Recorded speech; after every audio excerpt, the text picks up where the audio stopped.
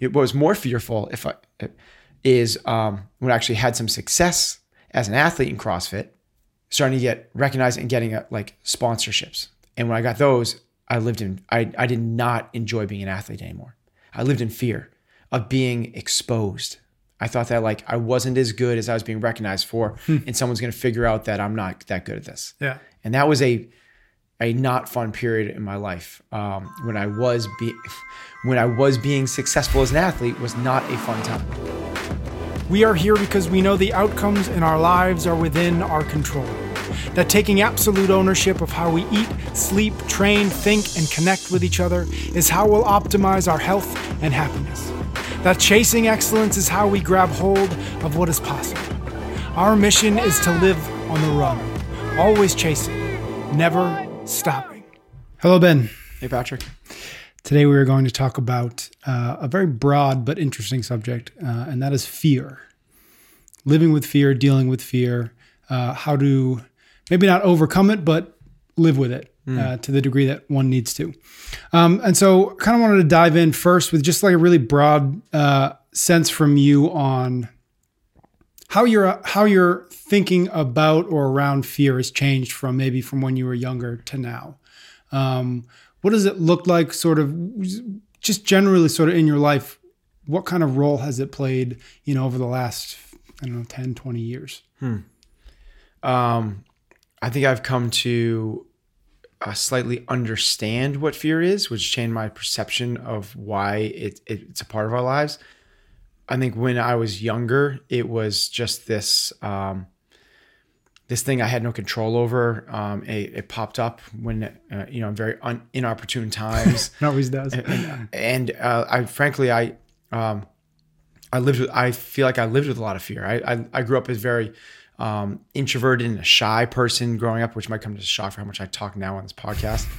But and I was afraid of kind of like ridicule or judgment or not fitting in. And in the last few years, come to kind of grips on more in terms of like why fear exists in us as human beings, and really, as human beings.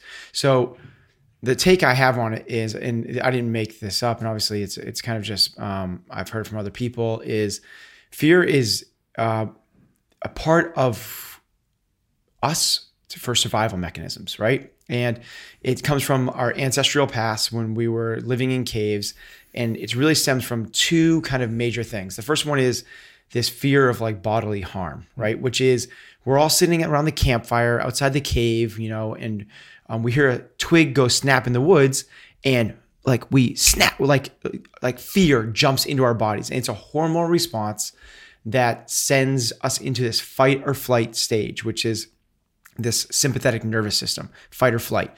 And your heart rate starts racing, your brain, so more oxygen goes to your brain, your pupils dilate, like you're in fear because there might be a saber-toothed tiger ready to eat everyone in the tribe. Mm-hmm. There's a second side of fear, which does the same things. It puts you in that same fight or flight state. And it stems from the same survival mechanisms of us in our ancestral past of living in tribes outside of caves. But it's not the fear of bodily harm. It's the fear of being ostracized from the group.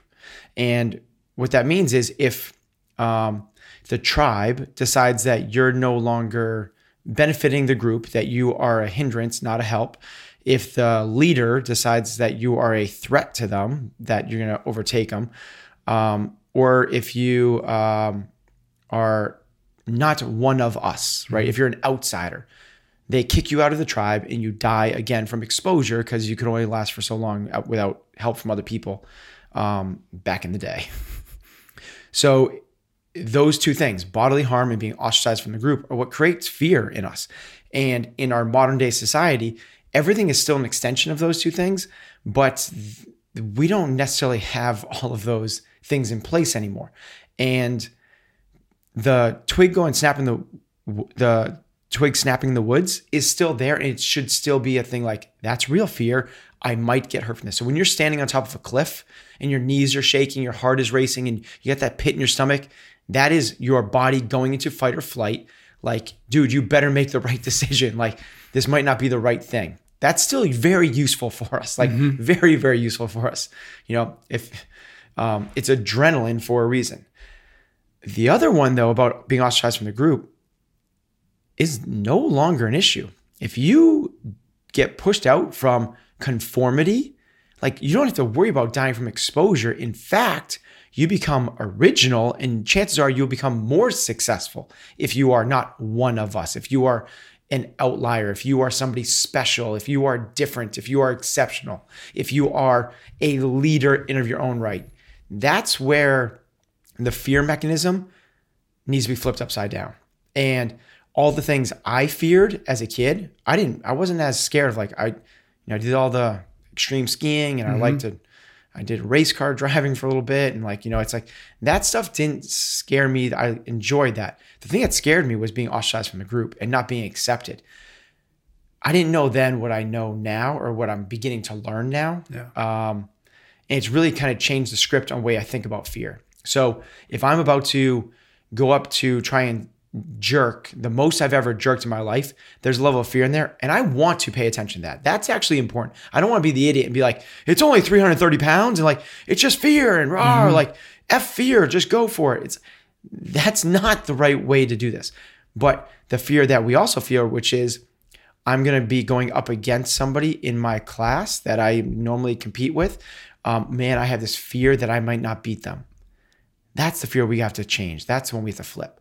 Because that is the fear is I'm not going to beat them. Okay, does that mean I'm not valued to the group? Does that mean I'm going to be ostracized? Does that mean I'm not going to be belong? Does my importance go away? And it's not that. The value we have has to reside in something other than that. So just that kind of conceptual understanding of fear has changed the way I look at it. And I look back at my former self, I'm like, I didn't need to live in that perpetual state of self-judgment and fear. Mm-hmm. And it's the way I kind of operate now. You want to do a podcast? Yeah, you asked me, do I want to do a podcast? I was never done before. I've never listened to a podcast.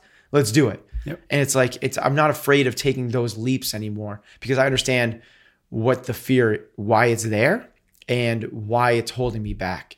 And if I can figure out how to operate inside of that fear, I have a much better chance of success in the long run. One of the sort of the bigger, if not one of the biggest turning points in your life, I know has been or was when you decided to sort of leave the corporate job you had. Mm-hmm. And I think you spent some time sort of figuring out what to do next. And then, which obviously led eventually to CrossFit New England. Mm-hmm. Was that a big period for you to wrestle with fear? And if so, looking back on it, what was I obviously it wasn't the physical danger fear. So it was obviously the being ostracized, but what was that period of your life like, knowing now that was a really big turning point for you? Okay. So that was shortly after 9/11, which was a really impactful moment in my life, a real kind of tipping point, a real a change. I was in my mid-20s, early 20s, didn't have a family, didn't really have any responsibilities, didn't have a home, didn't have a mortgage, wasn't tied down to anything. The reason I say that is because I didn't have fear. I was so motivated to get out of corporate America, to get out of a job that I was so dispassionate about and to start something that I was passionate about. It was the exact opposite of fear. I was so excited to be doing this next chapter of my life. If I was to do that now, it'd be very different. I have a lot more riding on that, right? Right. And maybe I wouldn't have that. I don't have this big impactful moment, which is changing my perception of everything like 9/11 did. So I get when people are leaving their secure jobs to start a business, why there's a lot of fear involved in that. When they're starting anything new, there's a lot of fear involved in that. It just wasn't my story. Mm-hmm. I was not fearful at all. I was so excited. Yeah. As I went along that journey, certainly fear crept in along the way. So I go from, it also helped that I did these little tiny baby steps to get to CrossFit New England. So I became a personal trainer at Globo Gym. I started doing my own business, training people in home. I became a strength and conditioning coach. I started running boot camp classes at the facility where I was a strength and conditioning coach. So I built my little business. It was all these little micro jumps. Then there was the jump where I'm going to sign a 3-year lease and put last month security deposit, and I'm going to buy, tens of $1,000s worth of equipment. That was the leap, and that's where fear did creep in. I'm going to build it. If they don't come, what's happening? At the same time, I had such a strong vision of what I wanted to create, and I was so passionate about what I was doing. To say like, it was just this really nice, bell-shaped curve of like, I spent some time in fear, but I spent some time in like total bliss, in amazement and like excitement. But there was this nice kind of like middle period was really measured and like following the process and, how am I going to create this? What's the next step? So it as much as I've experienced fear in my life from doing anything from, skiing corporate school in Jackson Hole to like starting my own business to being an awkward middle schooler. Starting my business was not the most fearful time. Interesting. It was more fearful is when I actually had some success as an athlete in CrossFit, starting to get recognized and getting like sponsorships. And when I got those, I did not enjoy being an athlete anymore. I lived in fear of being exposed. I thought that like I wasn't as good as I was being recognized for, and someone's going to figure out that I'm not that good at this. Yeah. And that was a not fun period in my life. When I was being successful as an athlete was not a fun time because it was, again, me not recognizing of what the fear was. I thought I was going to be ostracized from the group because I was going to be exposed for things instead of like realizing the opportunity in front of me, which was so amazing. I could have moved me forward 3 or 4 steps when I was holding myself back, like totally unbeknownst to me of what I was doing. Mm-hmm. When you look back on like whether it's the decision to sort of make the leap from the personal trainer to a gym owner and all the things necessary for that, or something even quite small comparatively, starting a podcast when you don't really know what that means. Like, how do you know when you're presented with those things that, okay, I feel this fear, but this is one of those times that I need to go past it? And how do you know maybe sometimes you run up against that and you think, okay, this is actually telling me something. I need to maybe take a step back and maybe this isn't the right decision, or maybe I should say no to that instead of yes to it. Okay. So when you feel fear, it's hard to say. When you feel fear, why is it so hard? What's happening is your body is shifting out of the parasympathetic nervous system, which is the rest and digest. That's what they call it, right? Yep. It's like where you're relaxed, where your body can like do its normal functions, into the fight or flight, which is elevated heart rate. What happens when you do that is you get, along with like increased heart rate and adrenaline and the hormones that get you to either like run away or fight off the bad guy, you get a pit in your stomach. Mm-hmm. Like you get this feeling, right? Like someone's like right now, imagine like someone's like, I'd like you to go up and present to 300 people that are experts in this field that don't know much about. And I want you to, it's like right away you get this kind of like feeling in your stomach. That's your gut feeling. It's like they literally call it your gut feeling. Mm-hmm. When you run up against that thing, I would listen to your gut. Like it's one of the things that I feel like is actually fairly good inside of me. I feel like for entrepreneurs, we might not be the most book smart, but we have good street smarts and we can rely on our gut feelings fairly well. And it's one of those things I would suggest, my suggestion is when you come up against those things, now that you know, particularly now that you know the difference between the bodily harm and being ostracized from the group, figure out which of those two things is causing the harm. And then from there, make a decision based off your gut feeling. And if it's like the jerk example, I'm going to put 300 pounds above my head. I've never done more than 245. I have this feeling that this is not a good idea. Listen to your feeling. Mm-hmm. Or you're presented with an opportunity to speak in front of 300 experts, Fortune 500 executives that could really move your career forward. But you're afraid of being exposed for not being the expert that they think that you are. That's the other feeling. So now that you have that gut feeling from that, recognize what it's stemming from. Is it stemming from the bodily harm or this feeling of being ostracized from the group? If it's ostracized from the group, you got to move past that one. That's the ones to move past. That's the ones to figure out, how do I use this fear to motivate me to move in the direction of my dreams and my visions and my goals? If you can do that, then you kind of figured out like, ooh, there's a fork in the road. Mm-hmm. I know which when to take which fork. Mm-hmm. if that makes any sense. Yeah. And then so when you recognize that or you make that decision, you say, okay, this fear is, I want to say irrelevant, but that's not the right word. With this fear is on some degree, it's lying to me, right? Yeah. Right. Yeah. So when you recognize that, how do you then move forward past it? Because that's often not enough. Like you can, okay, yep, this fear isn't real. It's just my evolution kicking in. Then what? Like, how do you then move in that direction? So you say it's not enough. I disagree. I think it is enough. Okay. What you really now maybe just because it's like we've talked about it for 45 seconds so far. Mm-hmm. So we haven't like owned it yet. Right. When you own it, it is. Now here's the example of that. There's really interesting new research out there about stress. So stress is just another form of fear, right? Yep. Stress is like, oh my God, I have a big presentation due. Yep. Oh my God, I'm not gonna be ready for it. I'm like, oh my God, like I'm gonna be late for the meeting. Yep. Like, it's just like. Yeah, Tony Robbins says that stress is just the achiever word for fear. I love that. Yeah. Oh my God, so great. Okay, so we have stress and we have fear as the same thing. Yeah. There's new research out there. This is fascinating stuff that they took a group of people, a very big group of people. So it's not like we took 9 people and I don't know the exact numbers, but it's a huge group of people. And they asked them, how much stress did you experience in the last year? Little, moderate, high. And then they follow those people for the next 5 years to figure out who had the most likelihood of dying, right? And to no one's surprise, right? Mm-hmm. The group that experienced the least amount of stress were the healthiest, and people that had the highest level of stress died the most. But they asked the second question as well, which was, how much stress have you experienced in the last year? The second question was, do you believe that stress is bad for you?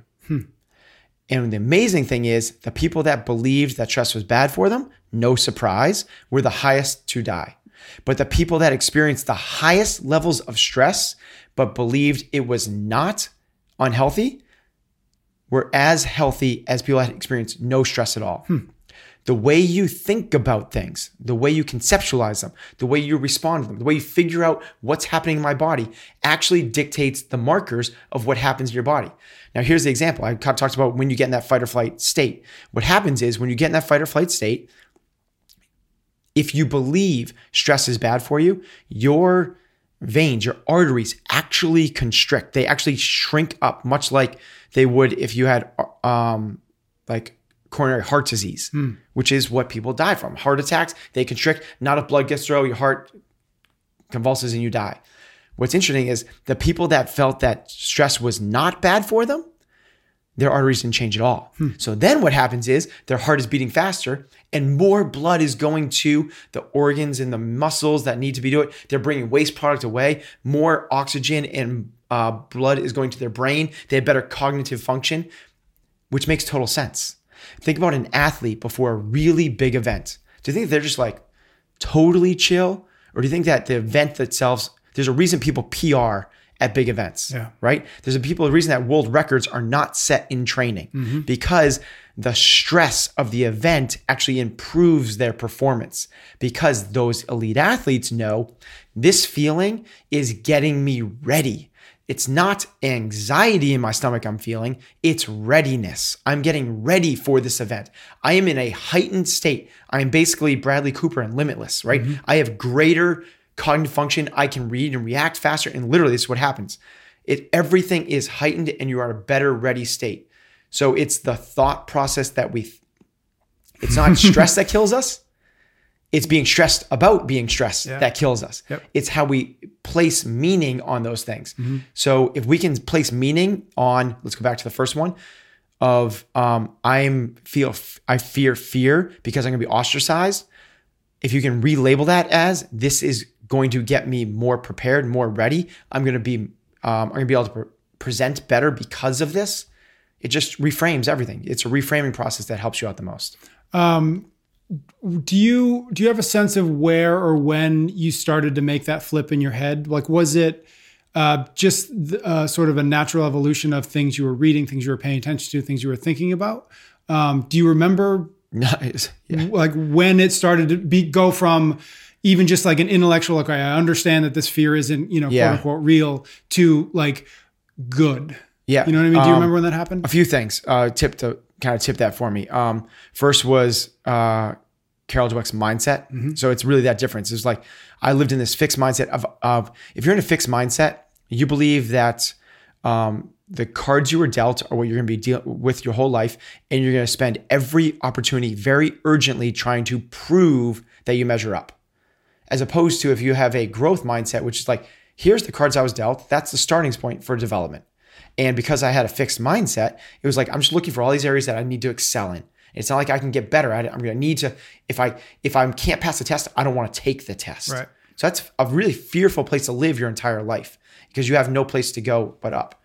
That was kind of the first one. And, only read that probably 3-4 years ago. So, I spent the first 36 years of my life in a different state. But even before that, it was coaching athletes and seeing things and seeing what they were afraid of and why they were afraid and how that fear was either helping or hindering. The next one was that realization of like it stems from us living in tribal societies, outside of caves. That's from Seth Godin. And I learned that listening to him.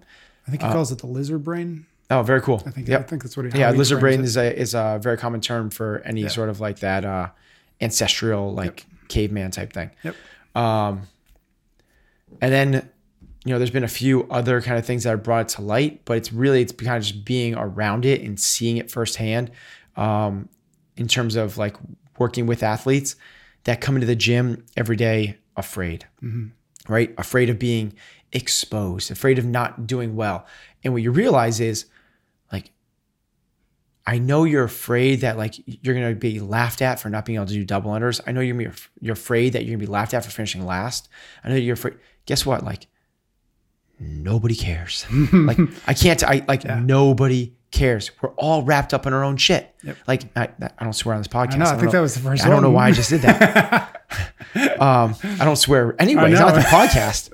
But we're all wrapped up in our own stuff. It's we're all so self-consumed with our own thoughts and our own fears and our own desires and our own idiosyncrasies and our own like daily to-dos. Like we're so like we don't really care what you do, man. And once you realize that, it like takes so much pressure off. Yeah. So an example of that is I came into the gym this morning and we're doing this workout that I would do fairly well in. And I'd want to do well in. But as I'm warming up, I'm like, man, I just don't have it today. Like, Patriots on last night, like been up the last few nights, preparing for some presentation. I've got a busy couple like things going on in my life right now. Didn't have the opportunity to warm up the way I normally do. Felt a little creakier than normal. Instead of like, oh my gosh, like maybe I should skip this workout because I'm not gonna do as well as I should, or maybe I should, is like, I just like scaled it like crazy. Like I've never done before. I did single unders instead of double unders. I haven't done single unders in a workout in 10 years. And it's just like, I'm not afraid of like what I look like now. Yep. I used 95 pounds when everyone else used 135 pounds. I did regular burpees when I did bar facing burpees. It was like, I realize what other people are thinking and they're not thinking differently about me because of that. If anything, it might even be like whoa. Yeah. That's like, he's bold enough to do what's right for him. He doesn't need to conform. I don't need to be one of the pack. It's like, it just changes your perspective on a lot of things when you realize that people don't really care about you in that way as much as you think. Yeah. And sort of last question is you sort of just touched on a lot, but it's the idea that this isn't something that you figured out once and then you don't have to worry about it again, right? It's something that crops up and shows up in whatever form it does sort of endlessly, right? Oh man, I still like, so I'm giving presentations this weekend and the next weekend. Like the fear part of that, even when I just said those words, I'm giving presentations, I felt my stomach change. Yeah. Like literally feel my stomach change. And it's something you've done.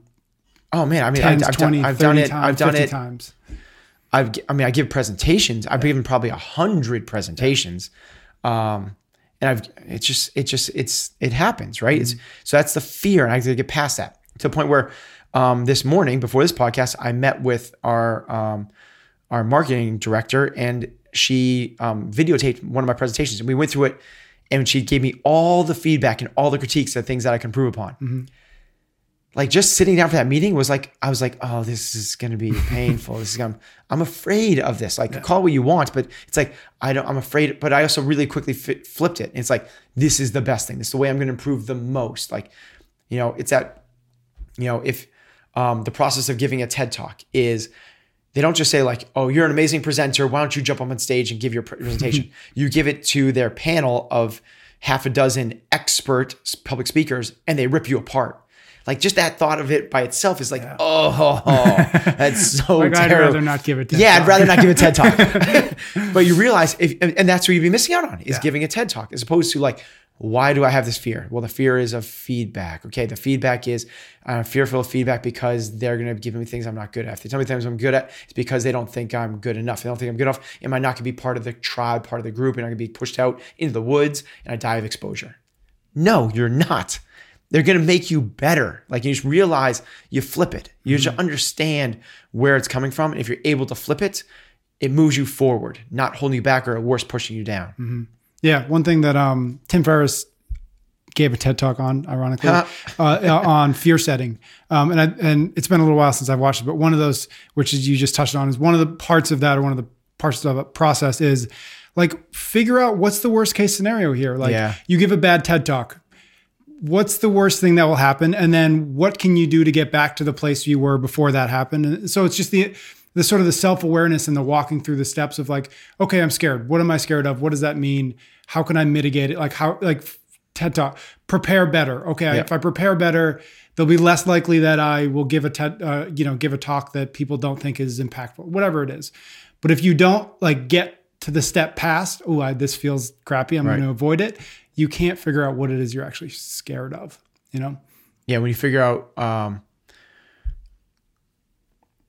only the what is you're scared of, but the why behind it. Yeah. Like, why am I? So the worst case scenario, I give a bad TED Talk. Okay. Well, if that happens, why is that so bad? Mm-hmm. Because I'm going to feel, I don't like feedback. I don't like them telling me I'm not good enough. Okay. That's because you have a fixed mindset versus a growth mindset. So if you have a growth mindset, they give you feedback. That's the best opportunity you have to improve. Literally, you have half a dozen of the best coaches on public speaking in the world giving you feedback. What's the problem with that? Well, I don't like it. Well, okay. You have a fixed mindset and you don't like it. Even though you don't like something, is it a great opportunity for you to grow and improve? Yes. Okay. Check the box. Let's move past the fear. Yeah. Awesome. Leave it there. On the next episode of Chasing Excellence. Of those three components, I believe the biggest differentiator amongst all of those is for a master's athlete. If you have to pick one, I think it's skills. Just search for Chasing Excellence wherever you listen to your podcasts or on YouTube. And thanks.